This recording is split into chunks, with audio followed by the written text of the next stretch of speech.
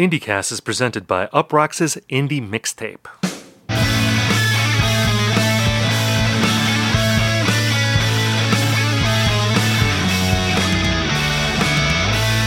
Hello everyone and welcome to IndieCast. On this show we talk about the biggest indie news of the week, we review albums and we hash out trends.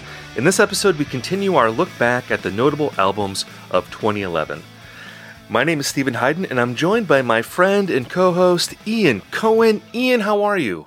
I think, we're of a pretty similar age, so I imagine you remember that commercial on TV for the Army that, we do more before 9 a.m. than most people do all day. And, I thought of that because here I am, it's 7 o'clock on the West Coast, and I'm trying to do, this 500-pound mental deadlift, attempting to link Lil Nas X, Human Blood Shoes, My Bloody Valentine, and White Boy Summer all into the same gag. It's, look at you.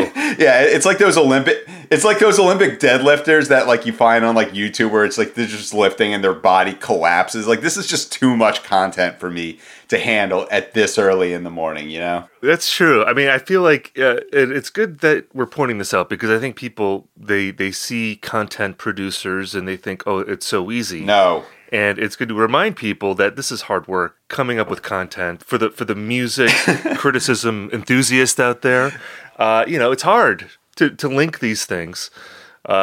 So did you come up with a bit? Or? No, I didn't. I was kind of hoping you would do the alley-oop here, but I think it's more that it's not hard coming up with content because what happens is some days you and I will be thinking man, the banter bin is just empty, and then all of a sudden we just get hit with something or other, we're just yes. We're just waiting in the corner to be fed gruel, some cruel Dickensian existence. So there we go. There once again, the intro of IndieCast has just become a meditation on the pointlessness of modern life. So yes, now I've found my center now. Now we can continue with the episode. I feel like this opening is always very meta. It's always us sort of stepping outside of ourselves and saying, okay, what is the content we're going to produce for the music criticism enthusiast out there? And we're kind of letting people into our process, which I hope people enjoy. It's sort of like a Schenectady, New York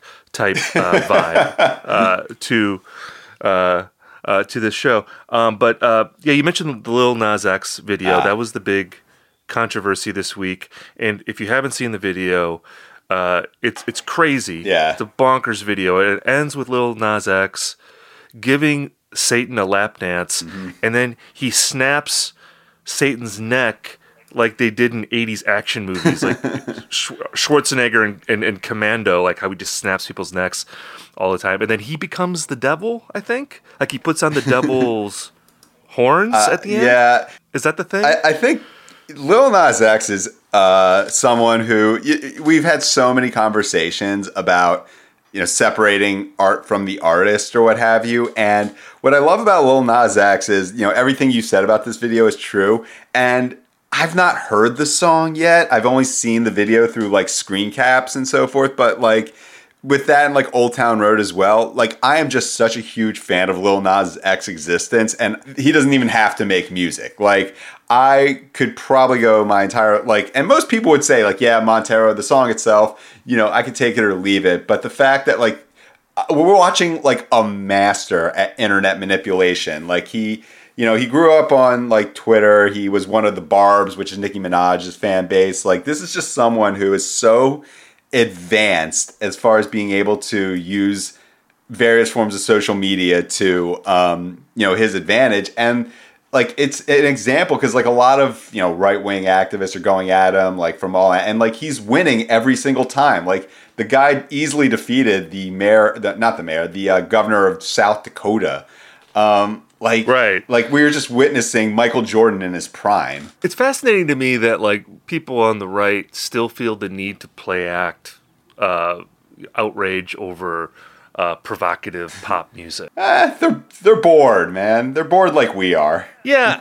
Well, because I feel like there was a period where, I feel like everyone kind of got over this and it was okay, well, Madonna put out the Sex Book. Or Like a Prayer. Yeah, maybe that was the pinnacle of this, but then it was like, okay, how much mileage can we get out of these outrages over pop music? Haven't we already gone as provocative as we can get? And it seems like in recent years you have the Cardi B and Megan Thee Stallion thing with WAP. That was like a big deal, and now people are getting upset about this because a lot of kids loved Old Town Road, and I could say for a fact that my kids who are 8 and 4, they love that song, Old Town Road. Like, they were obsessed with that song. I don't know if they're even familiar with this video yet. I haven't had a conversation with my wife yet about whether we want our kid to see Lil Nas X give Satan a lap dance. I don't know. I mean, I feel like when I was a kid, I saw terrible things. I saw, the Hot for Teacher video, like when I was around my kid's age. That's probably as smutty as the Lil Nas X video. I don't know. It definitely is not, man. Hot for Teacher. Probably not. Hot for Teacher is kind of a more 80s sex comedy, dudes rock sort of vibe. Whereas, I mean, but it's like a woman stripping in front of a classroom full of children. I mean, that, for the time, that was pretty edgy, I think. Yeah. It's all these 10-year-olds and this woman is in a bikini, on a stripper runway. It was more like Animal House or whatever, something along those lines. Whereas something Montero is, gets to the whole, first off, you have a gay black man, very out in both regards, and he's giving Satan a lap dance. I mean, that is just even more so than Cardi B and Megan Thee Stallion. You could just not package a better, a better piece of content for the right wing, machinery. So I mean, yeah, but he does kill the devil at the end. Yeah. He does snap his neck. Yeah, I get. So can't that? But then he becomes the devil. Yeah. Much to consider. Yeah, I don't know. That's another thing, though. I feel like Satan had a dormant period where no one cared about Satan. Yeah, you weren't hearing any. Because I remember when I was growing up, again, in the '80s, that was the peak of sort of Satanism. Tipper Gore. Yeah, that they were there was this idea of satanic cults existing everywhere. That was the QAnon of its day, there was this conspiracy of Satan worshipers in suburbia, and then people got over that. You never heard about Satan anymore, and now it's is Lil Nas bringing back Satan? Is Satan going to be a thing? Yeah, man. Maybe, which would be great. I would love more bands to be singing about Satan again. That's the nostalgia we need. I think more Satan bands would be phenomenal. Since we're talking about outrage here, I feel like we should talk about an example of outrage that didn't happen this week. Huh. And I think it's maybe because the band isn't that popular. But did you read the Ice Age interview that Pitchfork did this week? Yeah, I mean, I saw it, and like you were mentioning about maybe outrage exhaustion or what have you. This is the sort of interview that I would say even in 2019, pre-COVID, this would have been Twitter main character. This is the main character in Music Writer Twitter for the day. Well, should we just say quick what was in the interview? Because Ice Age, they're a band. Where are they from? They're Denmark. They're from Denmark. They're from Denmark. Yeah. And career, they were accused of utilizing fascist imagery. There were questions about whether they were racist, although I feel like that was put to the side pretty quickly, and they went on to become this very critically acclaimed band. But in this interview, which is tied to the release of their new record, which is called Seek Shelter. It is called Seek Shelter. Yes, you have done your homework on this band. I have done my homework, and the writer of the piece, Madison Bloom, brought up these things again, and she also brought up some things that I didn't know. Apparently at Ice Age they curated a festival in the early 2010s, a music festival, and one of the bands on the act was called White N-Word. Yeah. Although they didn't say N-word, they used the actual word. Yeah. And apparently this is a band that it was I believe that they're a white band, white people in the band, and they would go on stage wearing blackface. Huh. Yeah, which Well, also, I don't think they hadn't played a show before. I think before this one, I think that was what they were saying. okay. So, but they were still called white N-word. Yeah. Like they knew that. So maybe that was a tip off to what was going to be going on here. And I maybe I don't know. Are they a good band? I've never heard their music. I feel like I'm not going to go search it out. yeah, exactly. When you're called white N-word, I feel like okay, because people talked about how I don't like the name Diarrhea Planet. Like that's a turn off for me. And I'm like, well, I still like that band, but like white N-word, like that is a non-starter for me. But anyway, the lead singer of the band of Ice Age was asked about this in the interview, and I tweeted about it because I thought it was a good piece. And again, Madison Bloom I thought did a good job with it. But yeah, no one really cared about this story, and I just wonder, like, is it outrage exhaustion, or is Ice Age, who is a very critically acclaimed band, but they don't really have a big audience. They don't really seem all that popular commercially. Are they? I mean, I don't know. I'm mystified by this band. I think you and I agree that we find this band to be really boring. I don't understand like the critical love of this band. We'll get to that when the album comes out. But I mean, if you want to gauge like their level of popularity, when their last album Beyondless came out in 2018, they toured the U.S. They were, I think, a co-headliner or maybe a sub-co-headliner with like the Black Lips. Like that was 2019, so that gives an indication of like IRL popularity. But with this one, it was like, here's the thing, man. Like when there's this trend, not a trend so much, but a tendency for people who want to, I guess, go against the grain and like talk about like why this critically acclaimed band that they, that everyone likes actually isn't good, and they kind of backdoor it by bringing up like soft cancellation sort of things like, oh, this person toured with this problematic band, or they were a dick to me in person during an interview. And I think that there's like maybe some reaching going on with this stuff with Ice Age. Like, I don't think they're fascist. I think the issue is when you play like they did in the beginning, this kind of severe militaristic post-punk, you're gonna kind of sort of bring in some of those tendencies. Because I mean, like Joy Division, just think about the roots of that band's name. It just seemed like teenage edgelord stuff they've clearly grown out of. But like, if I'm gonna tell you that Ice Age is a whack band, I'm not going to bring up the cancellation bit. I'm going to bring up the fact that I think they're a whack band. And, that's it. Like, I am going to stand on that hill and die on it. Yeah, I agree with you. I never personally want to be leading the charge of, like, digging up stuff from 10 years ago in order to hurt a band's career. Yeah. I mean, I do think that in this case it was legitimate to. Yeah, and good for this interview to do it. Like they didn't drop it after like one question. It wasn't like that scene on Succession where Tom interviews the Nazi they have working at the news network. Like Madison Bloom really pressed Elias on this, I guess I just wonder about the consistency with this sort of thing, because I do feel like sometimes there are artists that for whatever reason, are in the good graces of the music press, and they don't get pressed on this as much as maybe someone else who is not in the good graces of the music press. Yeah. And like, I can imagine artists where if there was a news story that said that they booked a band called White N-word,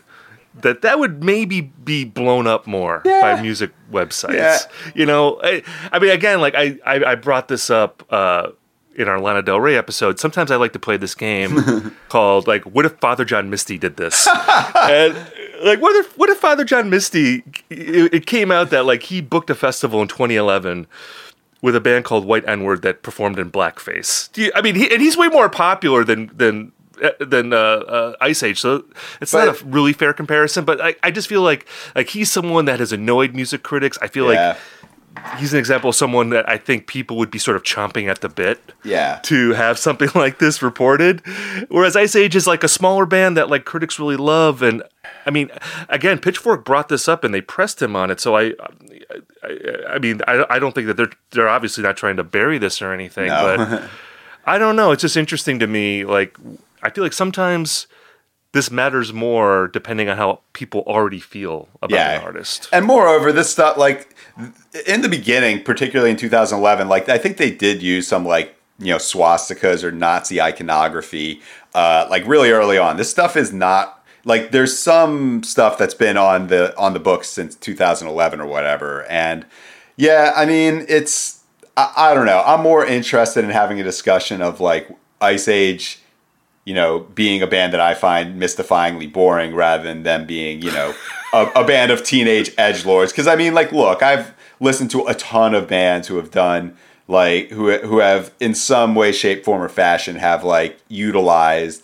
some problematic iconography, and to be a post-punk band like operating particularly in Scandinavia, it always has that like aura of, I don't like, similar to like how when Deaf Heaven was first coming out, like people thought that George, like his arm gestures, he was trying to emulate like Dio or like Freddie Mercury, and people thought, oh, he's doing a Sig Heil or whatever because they're playing, a black, black metal type thing. So, and he also had that haircut. Yeah, and they're very good looking guys as well. Like, you get in trouble.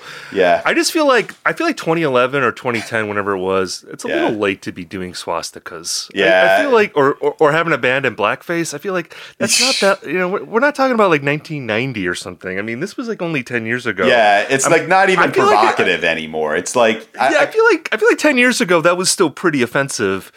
It's just that we didn't really have the means maybe to disseminate this information or to consolidate like mobs or whatever. But I'm like, man, it's like really like you were doing that then? That seems pretty late. Yeah, I mean, like, don't get me, it's still extremely offensive, but like I can understand like how some bands would do it because they think it's like subversive or provide, and it's like not even creatively offensive. I want to clarify that point. Like it would be still offensive if you were to do it today. Like, and it's always been offensive. It's more just that, like, I don't know. I think you gotta dig a little bit deeper. Well, let's move on to our mailbag segment. How's that for a segue? That was very smooth. Yeah. We do have to do a segment sometime on, like, the fascist haircut. And just say, like, if you're a publicist, tell your bands don't have the fascist haircut. Yeah. Because I think people will project. Tom York tried to tell us it. He tried to tell us in Karma Police, with this line about a Hitler haircut. That's right. All right, so mailbag segment. This question comes from Kyle in Madison, Wisconsin. Thank you, Kyle. Do I feel like 90% of the time, like, our mailbag is from someone named Kyle in Wisconsin? I don't know. Well, it's Wisconsin and Canada. Yes. Canada, upper north, upper Midwest, which is my part of the world. So, maybe they just, they feel the winteriness of this podcast or something. Right. Hello, Stephen and Ian. Wanted to toss a question your way. I've been thinking a lot about the lo-fi and bedroom pop boom from about 2015 and where it's at now. Namely, the likes of Alex G, Frankie Cosmos, Eskimo. Did I pronounce that correctly? I've never actually said that out loud. Eskimo, they actually go by O now. They changed their name quite a few times. Porches, Gabby's World, Girlpool, Elvis Depressedly, Teen Suicide, etc., etc. And then this is a parenthetical. Am I crazy for thinking Car Seat Headrest and Mitski are removed from this? Car Seat Headrest didn't really come up in this scene and wasn't touring until Matador times. Mitski pivoted out of lo-fi and got involved with the Suits pretty quickly. Yes, I would agree. Yeah, they're not in this wave. No, and for reasons we'll talk about later, but just the fact that they're huge stars, I think, also excludes them from this. We're 5 years removed from this boom, and I was wondering if you look back fondly on that era. It seems like Alex G was the real winner of that world in terms of staying power and critical acclaim. Do you agree? And if so, why do you think that is? My assertion is that his songwriting seems the most timeless. He's left enough mystique, and he's been touring hard and strategically. Like he'll do a headline run followed by old head indie support slot. Old head indie support slot. I like that. Overall, I think we got a lot of great songwriters from that universe, but there was also a lot of drama, and I think a lot of them had a moment that got passed by the zeitgeist by major release 2 or 3. Thanks for the excellent show, guys. Always looking forward to it. And that's Kyle from Madison. I feel like Kyle answered his own question a lot in this, because Kyle, very, very good question, by the way. Yeah. But I don't think there's any doubt that Alex G is the most well-known person out of this scene. I think that's justified. I think, as Kyle suggests, I think he's the best songwriter. It does make me laugh. I was thinking about that Male Manipulator TikTok video where Alex G is listed first above like Radiohead and the Smiths and Neutral Mac Milk DeMarco and I was like, wow, which backhanded praise, I guess, but that speaks to his prominence. It's funny, like the Kyle mentioned Mystique with Alex G. I've interviewed Alex G a couple times, and my impression of him, and this isn't a dig, I thought he was like a really nice guy, but he just seemed like a total dude to me. You know what I mean? Like, he didn't have a facade of he wasn't projecting any kind of mystique to me. He didn't seem especially introspective about his process. He just seemed like a guy in a trucker hat who writes good jams. So I don't know, like, does he have mystique? Do people look at him as this sort of interesting guy? I mean, I guess that comes from his music more than who he is as a person. Yeah, I think that he has like a bit, I mean, first off, he collaborates with Frank Ocean. He's on Domino Records, so I think he has a bit of a mystique because like he does do like like a singer-songwriter, but his lyrics tend to be more obtuse. He oftentimes buries his vocals. Like he's been compared like to, I don't know, like an Elliott Smith, but like Elliott Smith, you knew exactly what the lyrics were about. Like it was very, very confessional and forthcoming. Whereas Alex G, like he's a bit more inscrutable. So I do get that sense of mystique. And moreover, like he doesn't really like to do a heck of a lot of press. Like like you said, he's just kind of a dude. I've heard other people who've interviewed him say, he's not hard to talk to, but like not a very revealing interview. No. But, with this stuff you had mentioned, like, Car Seat Headrest, star, Mitski, star, and both of them got, elevated to bigger labels pretty quickly. But, man, it's funny to talk about, like, this lo-fi bedroom pop boom as something that ended, because I think it kept going, but, like, with what Kyle was talking about, this is a very, very distinct time period. Like, for example, you could think like Soccer Mommy was doing something similar to them, but like with her or, Biba Doobie or Phoebe Bridgers, there's more of like, backbone of like, say, Sheryl Crow or Avril Lavigne. But this was more based in kind of Twee or K Records sort of thing. Very much like community-based, small, tiny labels. Like none of them ever really wanted to seem to get famous, but... and I was aware of a lot of these bands because if you wanted to see fourth wave emo bands at that time, there was a lot of crossover in that world. But one thing that Kyle brought up that I think it's not just regarding this particular wave of music, but like a lot of DIY, smaller music in general, like the appeal of this stuff was the sense of community, the DIY, Silent Barn, and he mentioned drama. Oh my, like I had forgotten just how much drama there was in this world. Wasn't there there was like a rivalry with Car Seat Headrest and Ricky Eat Acid? Yeah, so Sam Ray is someone who I've had conversations with. Like there were times where I think we were like enemies, and then we became friends, and I think we're cool. Like he is one of the more fascinating figures on Twitter because he just kind of doesn't give a shit. But, he was beefing with Car Seat Headrest, which was funny, but like extremely deep internet. But then there was like... What was the thing I don't there? even... Like, they just thought Car Seat Headrest was corny, I think. Like, I think that was... It was just straight up like, your music is corny, maybe like a hint of envy. But then it was like, they would beef with like Matt Cawthron from Elvis to Presley, and then...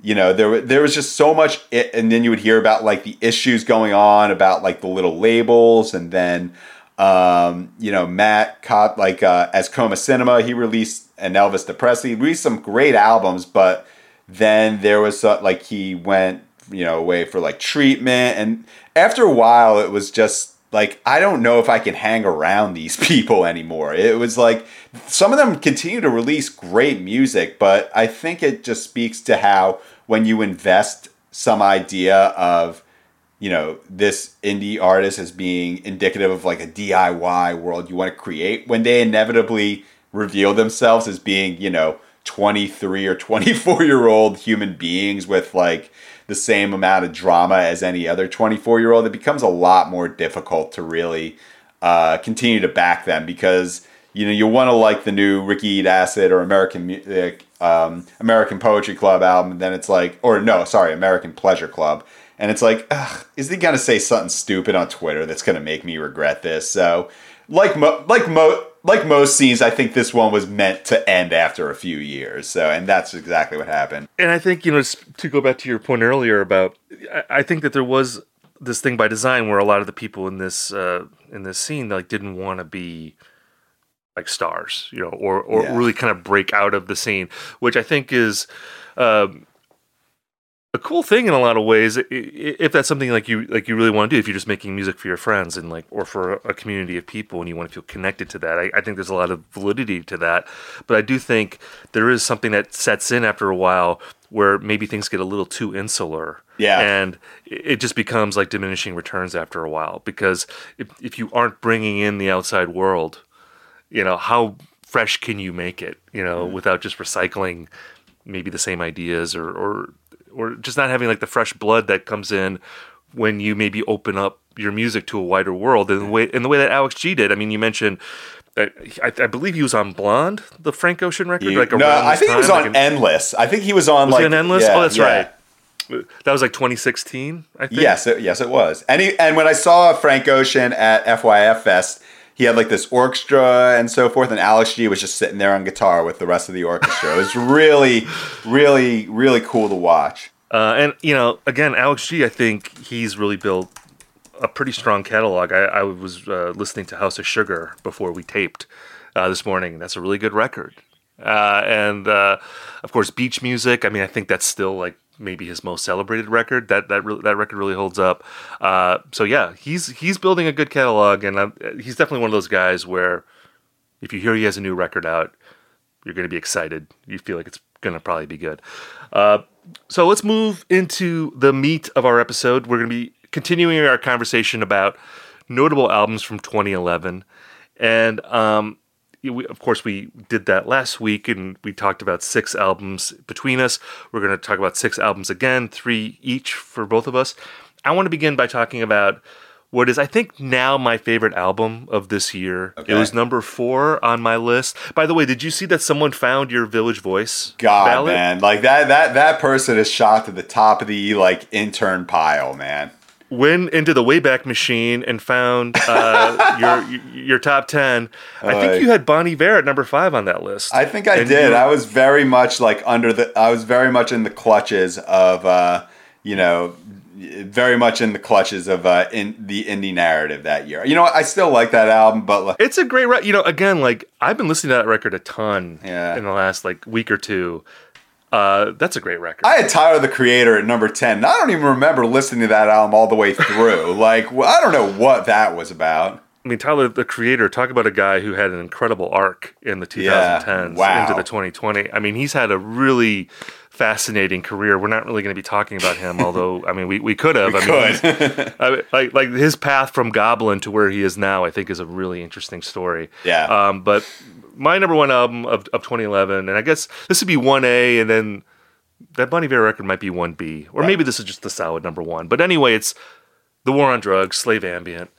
To the surprise of no one, that this would be my number 1 record of 2011. And I feel like I also need to bring up quickly Smoke Ring for My Halo by Kurt Vile, which was also in your top 10, I noticed. Yes, it was. Still is. And I'm not going to... I would have talked about it in this 2011 series, but we talked about Kurt a couple episodes ago, so, already on the record talking about my feelings about him. But Slave Ambient... It's the second full-length album by The War on Drugs, but in a way it feels like their debut. Yeah. It's really the album where they come into their own. And I remember I saw The War on Drugs a bunch in 2011. I remember I saw them around the time that Slave Ambient came out, which was around now, I think. I think it was around April or so of 2011, or maybe even late March. But they were opening up for Destroyer. When they were on tour for Kaput, and it was in a bar, and there were not that many people there. And then at the end of the year, I saw The War on Drugs again at the Beacon Theater in New York, opening for the National. So a definite span of venues there, moving from this bar to like this really big theater in Manhattan. And it was great to see them blossom in real time as a band that really opened up playing in the bigger rooms. Like, they were good in the bar, but they were great at the Beacon Theater. And you could really, I think, start to hear that sense of expansiveness on Slave Ambient.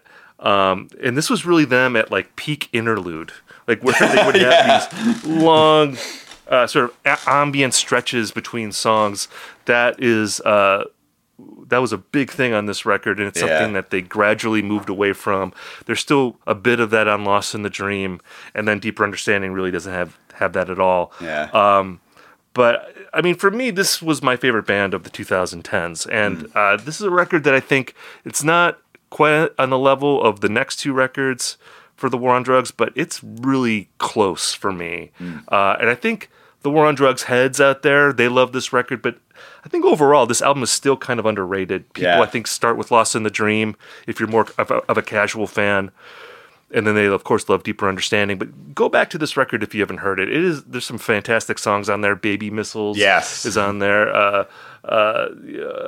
Brothers is on here. Your Destiny's on this record. Lots of great songs. Yeah. Also, the Coming Through EP. I think that one. I think Baby Missiles is on that. That's also Coming Through. Great song. But yeah, this is a classic album before the album. Like, I think Beach House's Devotion comes up as well as far as that goes. And yeah, it's one that if you have, like, I love War on Drugs. I've been a fan since, Wagon Wheel Blues, but this is the one where they really kind of get an inkling of what it is that they want to accomplish. And you hear that, like, they're almost there. Like, they're still doing interludes rather than like incorporating them into like a 7-minute song itself. But there's still like elements of like the, kind of Dylan, Springsteen, like more acoustic-y stuff from Wagon Wheel Blues. So, I think it's going to be like one of those albums that people bring up like, oh, actually, this is their best one. It's kind of the contrarian's choice, but it's still on its own merit. It's a great record. Absolutely. And I think, this is part of the interesting thing about doing these episodes is that we can look back and there's albums that seemed like they were a huge deal in 2011 and then 10 years later maybe feel a little diminished. And then there's other albums that were, I think, appreciated in their time, but they weren't looked at as like the major records. It was hard to see the big picture, And I think this album is an example of that, where the War on Drugs obviously have become this big band, but people didn't really know that necessarily in 2011. I think there was an inkling maybe that was starting to happen by the end of the year, but certainly Lost in the Dream was where they really blew up. But how about you? What's the first record you want to talk about? So this is an example of a band that like tried to be they tried to like blow up like immediately, and like not like wait, there was no album before the album for this one, and it's kind of a preview of like IndieCast Hall of Fame pick for me. If you follow me on Twitter, you know how I feel about Cold Cave's Cherish the Light Years. Now, this is an album that really did not signify greater trends. It was not a huge critical hit nor a big commercial hit, but nothing I love more than a band trying to rise above their station. And Cold Cave, previously, they had a pretty popular record with, kind of doing more of like a minimalist New Order Depeche Mode thing. And Cherish the Light Years, it was like a pure sellout move. Like, so what bothers me a lot about like bands who want to go pop nowadays, they'll say like, we've come to accept that, we actually really love Taylor Swift or Robin, like, acts that are like consensusly beloved. So it's not really that daring, but like Cold Cave wanted to be like Violator era Depeche Mode, like pop 9 Inch Nails. And the record itself is very much like they went into the studio, did a bunch of cocaine, and the record is like mixed to sound, even though Chris Cody produced it, the guy who does like Beach House records and like a lot of like really smooth sounding stuff, this album is like basically the synth pop Be Here Now. Like, it is just brick wall the entire time. The Great Pan is Dead. If you like, it is one of them. Like, I just remember hearing this song. It's like, oh my God, this sounds like 9 Inch Nails doing Titus Andronicus. Totally my shit. And it kind of continues in that vein for the rest of the record. It's absolutely exhausting because it's just so loud the entire time. And I don't think it really achieved their goals. As a matter of fact, pretty much afterwards, they never made another record. Like Cold Cave, like would continue to put out singles and be pretty popular in this vein of music that I don't think we talk a lot about much, because I think it's kind of a Southern California phenomenon where like shoegaze, goth, cold wave, like that sort of Jesus and Mary Chain adjacent type music always has this like very hardcore audience that like Cold Cave, whenever they come to San Diego, they'd get like a really good crowd, like the kind of people who like their favorite band of the past, or maybe their only favorite band of the past 10 years is like Dive or something like that.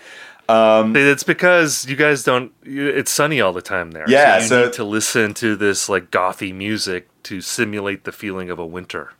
Yeah. In Southern California. That's my theory of why that would be popular. Have you heard this album? I have not heard this album in a long time, and hearing you talk about it really makes me want to put it on as soon as we get done recording. I mean, calling it a synth pop beer here now, I mean, you are just pushing my buttons with that description. So, yeah, I definitely want to dive into that. I remember when it came out, though. Yeah. I remember listening to it when it came out and enjoying it. This seems like a record that, like, I wonder if it had come out like 3 years earlier, if it would have been received differently. If it would have, because to me, they always felt like they were still part of that wave of bands that came out like after Interpol hit big, you know, like She Wants Revenge and Editors and bands like that, you know. God. Like they kind of seemed like they were in that vein of like these post-punk bands that would write pretty catchy songs.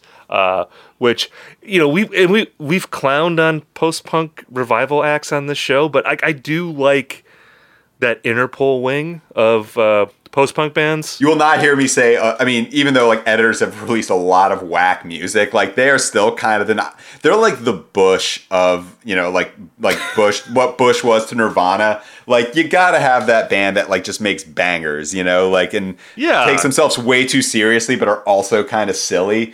Like, I think that's what's missing with a lot of post-punk nowadays. Like there's no one who wants to be the Bush, you know? Or it's just people that are like talking over, you know, bargain basement guitar riffs that aren't really melodic or catchy. Like I like these bands, that are pretentious, but they also have a really good pop sense, and they write really like catchy minor key songs. I with like good grooves to them. That is always a winning formula for me.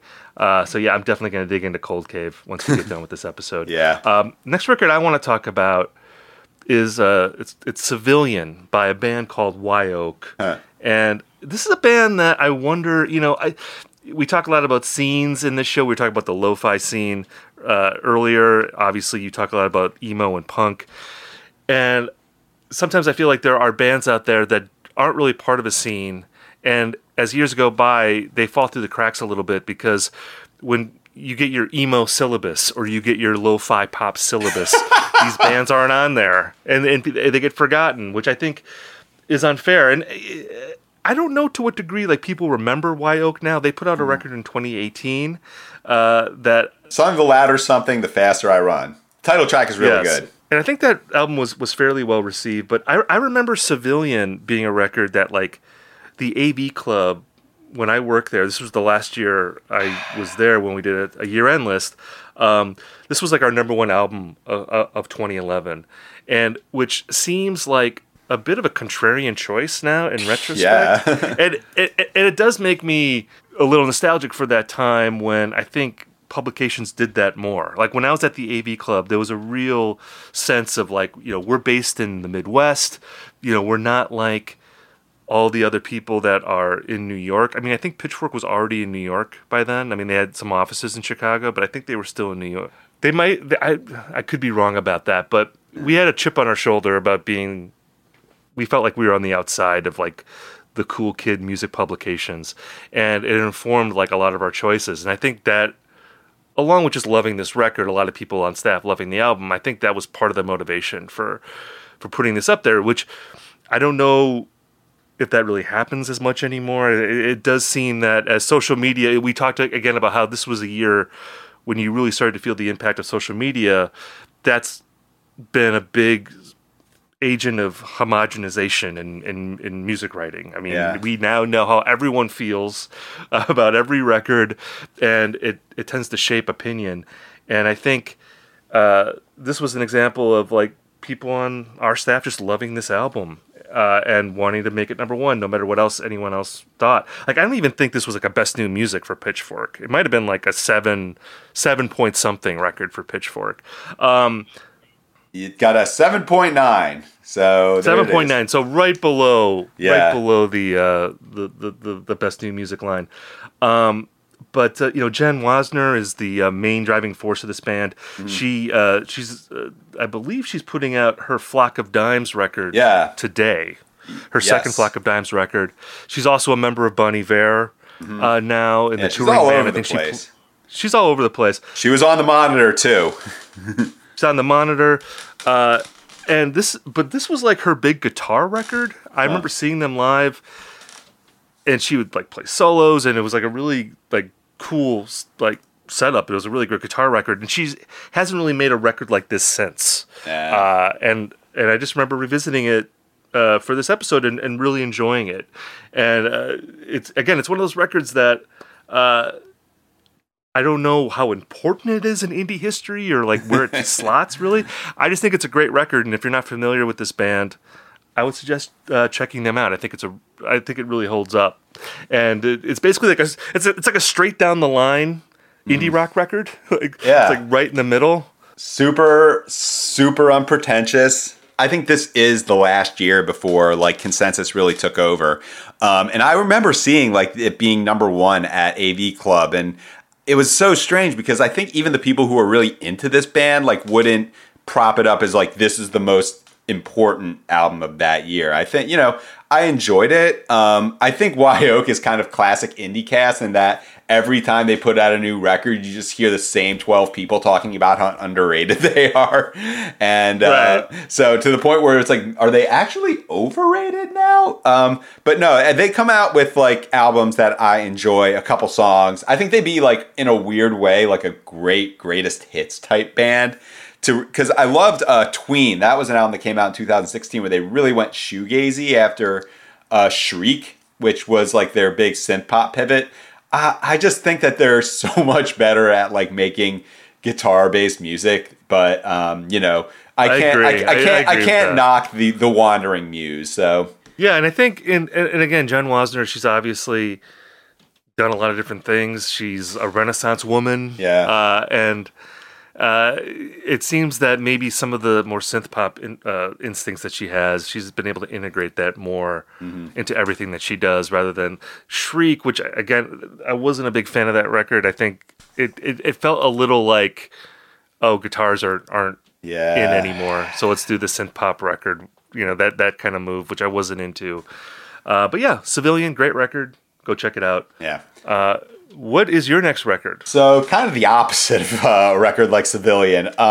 So I had like a 1A and a 1B of 2011, and my number 1B was Drake's Take Care. Now, I said in the last episode my number 1A was M83's Hurry Up We're Dreaming. So just a quick aside, like with this record, back in 2011, it's not the person I'm with now. I just want to make that clear. I was in like a really chaotic like relationship where we would break up every 2 weeks and get back together. And towards the end of 2011, I was like, okay, if we're still together by the year-end list, I'm going to choose M83 as my number one album because, it's kind of a happy record. And if we're broken up again, I'm going to pick Take Care. And what happened was, we were together when I voted for Pitchfork's list and then broken up a few weeks later when I voted for Paz and Job. So that's why I have two different number ones. But, I bring this album up because even though this is IndieCast, I think it's kind of impossible for us to really talk about indie music without bringing up Drake, which I don't think we've done. But this one right here is a real pivot because it is the point where Drake was popular beforehand, but then with this record, you kind of have to take him seriously because I think this is just an incredible like hip hop record. Very conceptual, very lush musically. It holds together as like an 80-minute piece of music. And I mean, it's just really interesting to watch like what happens when, the critical community has to pivot from, okay, this guy's popular to, okay, now this person's an auteur.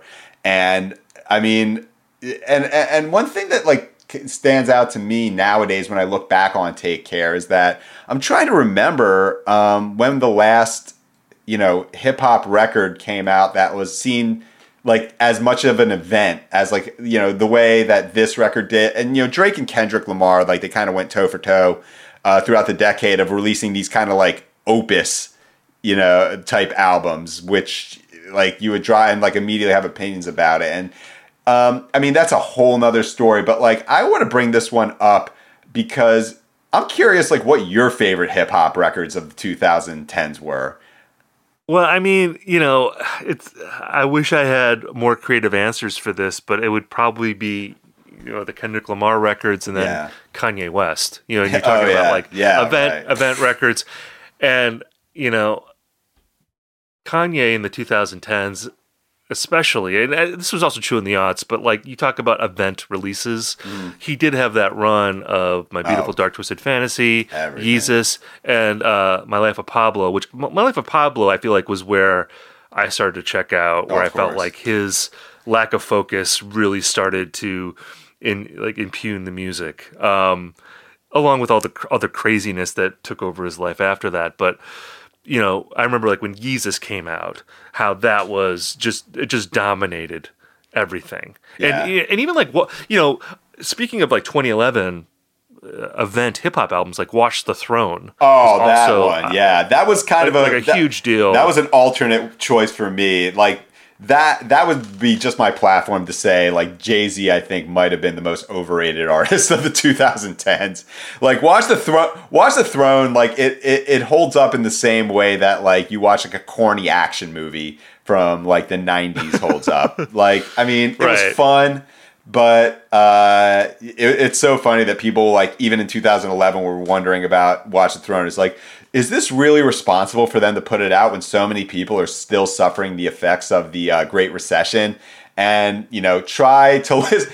I can't wait for the 10-year anniversary pieces for Watch the Throne to like talk about like how people relate to this album now. I mean, I think that to me, and I remember feeling like this in the moment, that it felt like a hair metal record, like from the late 80s. Yeah. And maybe I'm projecting that because there's a Kanye West lyric that like references Axl Rose. I think it's Kanye, or it might have been Jay-Z. So maybe I'm projecting it onto it for that, but like just the excess of it. Yeah. And, and I feel like on this record, it was still, to me, I liked it because it was, the escapism of it and the excess of it, and I thought it was really appealing. Like with Jay-Z, where I think it tipped was like the Magna Carta Holy Grail era, where like him and Justin Timberlake are talking about like collecting paintings and things like that. I'm interested in collecting art. I think it's more just. I mean, there's a. Well, you know what I mean, but yeah. It's just like the decadence of it, the decadence of that album. Ivory back scratcher core. I'm not knocking art. I'm just saying like there was this idea of not celebrating art. It was celebrating art as possessions. Yeah. And that's where I felt like the decadence started to tip a bit. Yeah. But I don't know. It's like, do you want Jay-Z and Kanye West to be making a recession album? I mean, like, do you want them to be commenting on it? I mean, that's not their reality. Yeah, they're like billionaires. They're like literal billionaires. So I feel like that was their reality, and that's the choice that they made at the time. And the music, I think, was still pretty good on that record. Yeah. Although I've not listened to Watch the Throne in a super long time. Yeah. That'd be fun to throw on. Speaking of albums I've not played in a long time, talk about masterful segue. Masterful. Bring up my last album that I want to talk about from 2011, and that is David Comes to Life by Fucked Up. And this was my number 2 album of 2011 on my AV Club ballot. And this is an album I have not played in years. Well, I mean, not until we did this episode. I did listen to some of it before we recorded. And Fucked Up is an interesting band to me because there was a moment in the late aughts and early 2010s where they were I think considered like a pretty big deal, certainly by like the music press. Yeah, they put out that record, "The Chemistry of Common Life," in 2008. Yeah, which was this like combination of like hardcore punk and like epic shoegaze music, which actually like seems to have like carried forward from then. I mean, you hear that combination in lots of bands, I think, now in 2021. Although they aren't necessarily referencing Fucked Up when they're doing that, or if they are, I'm not hearing it. And then in 2011, they put out David Comes to Life, which is like this big like rock opera. They're like American Idiot, if you will. Yeah. And I think I really got swept up in like the grandness of it. I like rock operas. I like concept records. And there's a lot of great music, I think, on that record. And I remember, like, I did like a 5,000 word interview with Damian Abraham, the singer of Fucked Up, for the AV Club. Wow, which seems insane that they would let me do that. Like just like this epic, like like it's like I'm interviewing John Lennon for like Rolling Stone. You know, like that's the kind of space that you would get for that.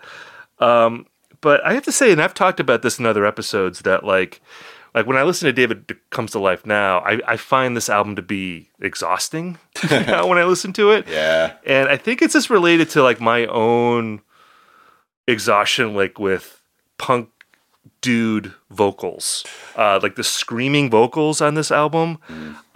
It just makes it really hard for me to listen to it for an extended period of time, even though like I love the wall of guitars, I love the music. There's like a lot of great melody on this record. But I don't know. I think I listened too much to bands like Fucked Up in the 2010s, and it's hard for me to put up with it. Like, I always wish they would have let Sandy Miranda sing more in this band, like, or anyone, or anyone. But I mean, because generally, like with punk and emo bands lately, I just tend to prefer female vocalists. That if you have a female singer, I'm more likely to be on board than like just the dude with his shirt off singing or screaming his head off. I'm just tired of that. And I know you disagree with me big time on that, but like on this album especially, I think it can be egregious. Like, because this album's 80 minutes long or something like that, you know?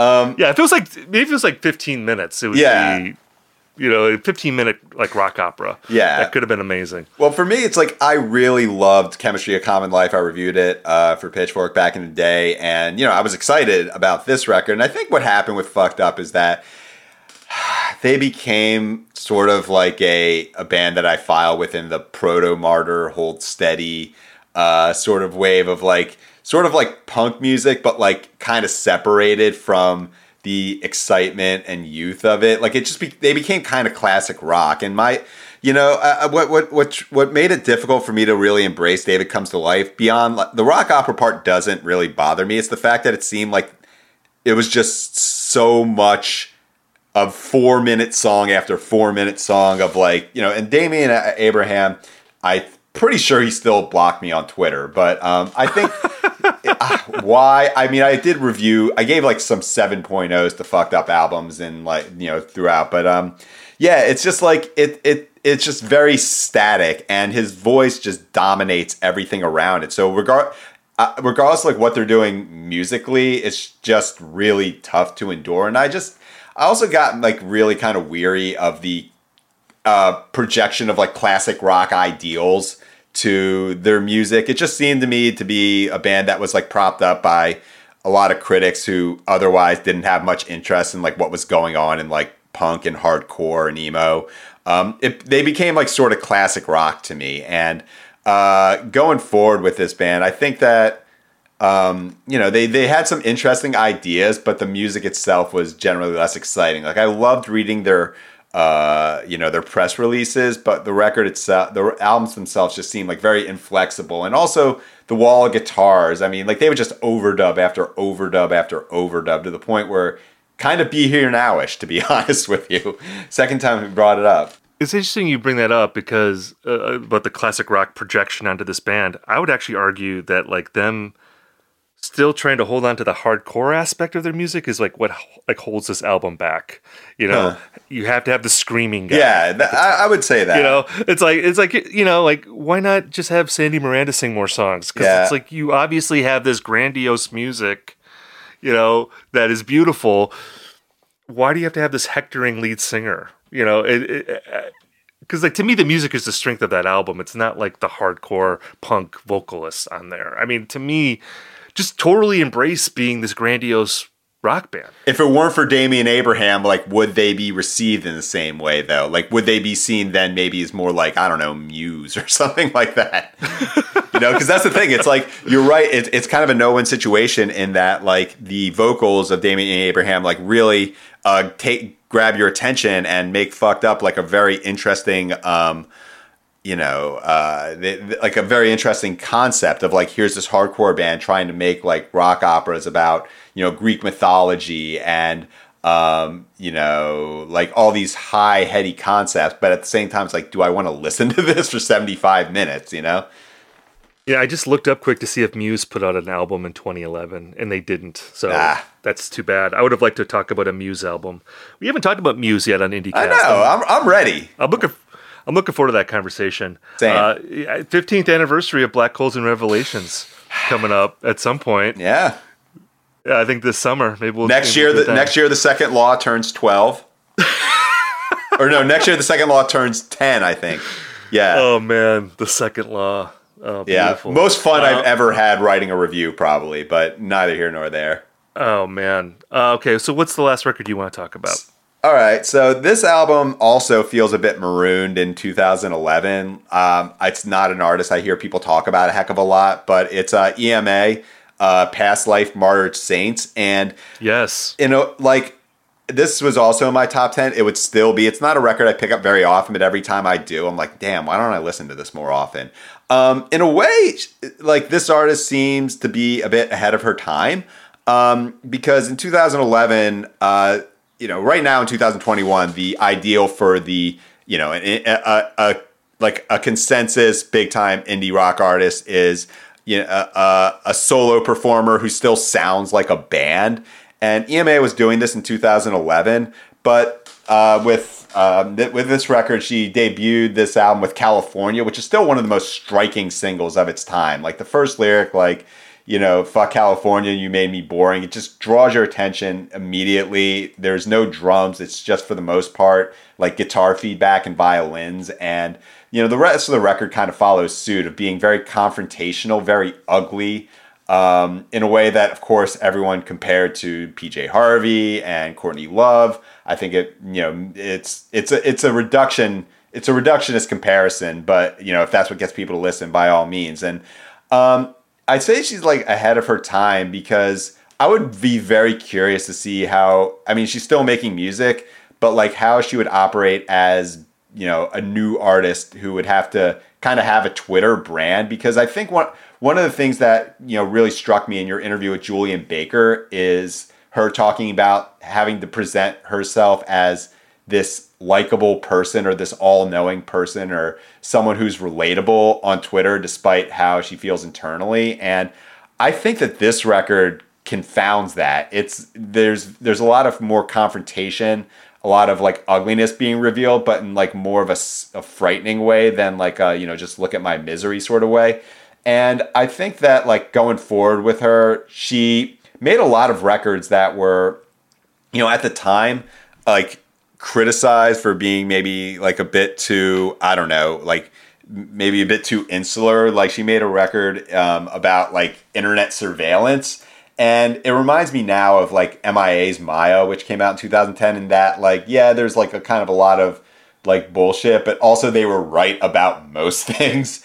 And yeah, it's just a situation where I think if they were transposed to the Twitter age, they would be someone who would be like in the news constantly for saying things that, were maybe provocative, but like had an air of truth to them. And I really want to revisit the albums that she made after this, because at the time I would kind of put them aside as because of someone, like what you do sometimes when someone's like not really part of the narrative anymore. It's like, oh, I'll get to this one. It's not appointment listening, but I think that they are more likely than not to hold up. I mean, what was your take on this record? Yeah, I mean, this wasn't in my top 10, but I remember liking this record, and I dipped into it when I saw that you wanted to talk about it today. And yeah, it's like a really like cool record, and similar to I think Wye Oak Civilian, it's one of those albums that like doesn't slot comfortably in any one scene or area. Right. So if you're younger, you weren't around or listening to music in 2011, and you want to like hear what the big albums were of this time, this can be an easy album to overlook because it's not going to be in the syllabus of like a certain scene or whatever. But I think that's one of the strengths of this album is that it's hard to classify. It's a singer-songwriter record, but it's not of the kind that we're used to hearing these days, where you mentioned like Phoebe Bridgers or Mitski. There's more of like a danger to this record, and it's more acerbic, and I like that aspect to it, because especially now, like who are like the sort of bad boy or bad girl indie stars? We don't have like a lot of that. People that are willing, I think, to to be a little more subversive or edgy or even caustic in their music, and I think that's what I really responded to revisiting this record. And yeah, she's still making records, so I'm curious to hear what she does next. I think I'm going to do what you did and revisit a lot of her albums from the 2010s, because it does seem like a pretty interesting catalog to get into. Of course, we went long this week. We're going way over here.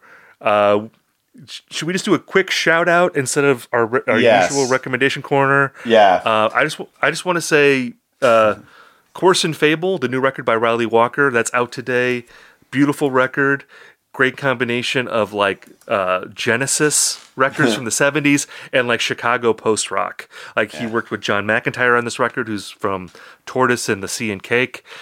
So lots of multi-part songs that have great guitar solos and beautiful interludes in them. So if that's your thing, definitely check out Course and Fable by Riley Walker. What do you want to shout out? Classic indie rock, classic indie cast choice. For me, I would say that there's an album I stumbled upon by this Australian band called Get Well Kid. It came out towards the end of 2020, and it's like what happened if the Appleseed Cast became like a chillwave band, I guess. Ooh. Yeah, it's like super low, super raw, lo-fi. The guy's got like 84 followers on Twitter. Find it. It's called Get Well Kid. I believe it's self-titled. It's almost impossible to find on like YouTube or what have you, but I get the sense that if this would be something that like people would really rally around if they just kind of knew about it.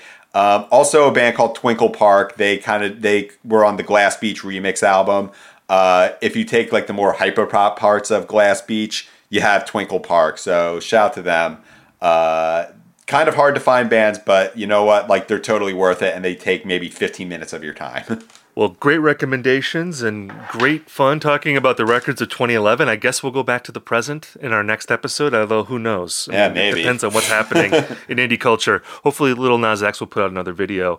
Thank you again for listening to this episode of IndieCast. We'll be back with more reviews, news, and hashing out trends next week. And if you're looking for more music recommendations, sign up for the Indie Mixtape newsletter. You can go to uprocks.com/indie, and I recommend 5 albums per week, and we'll send it directly to your email box.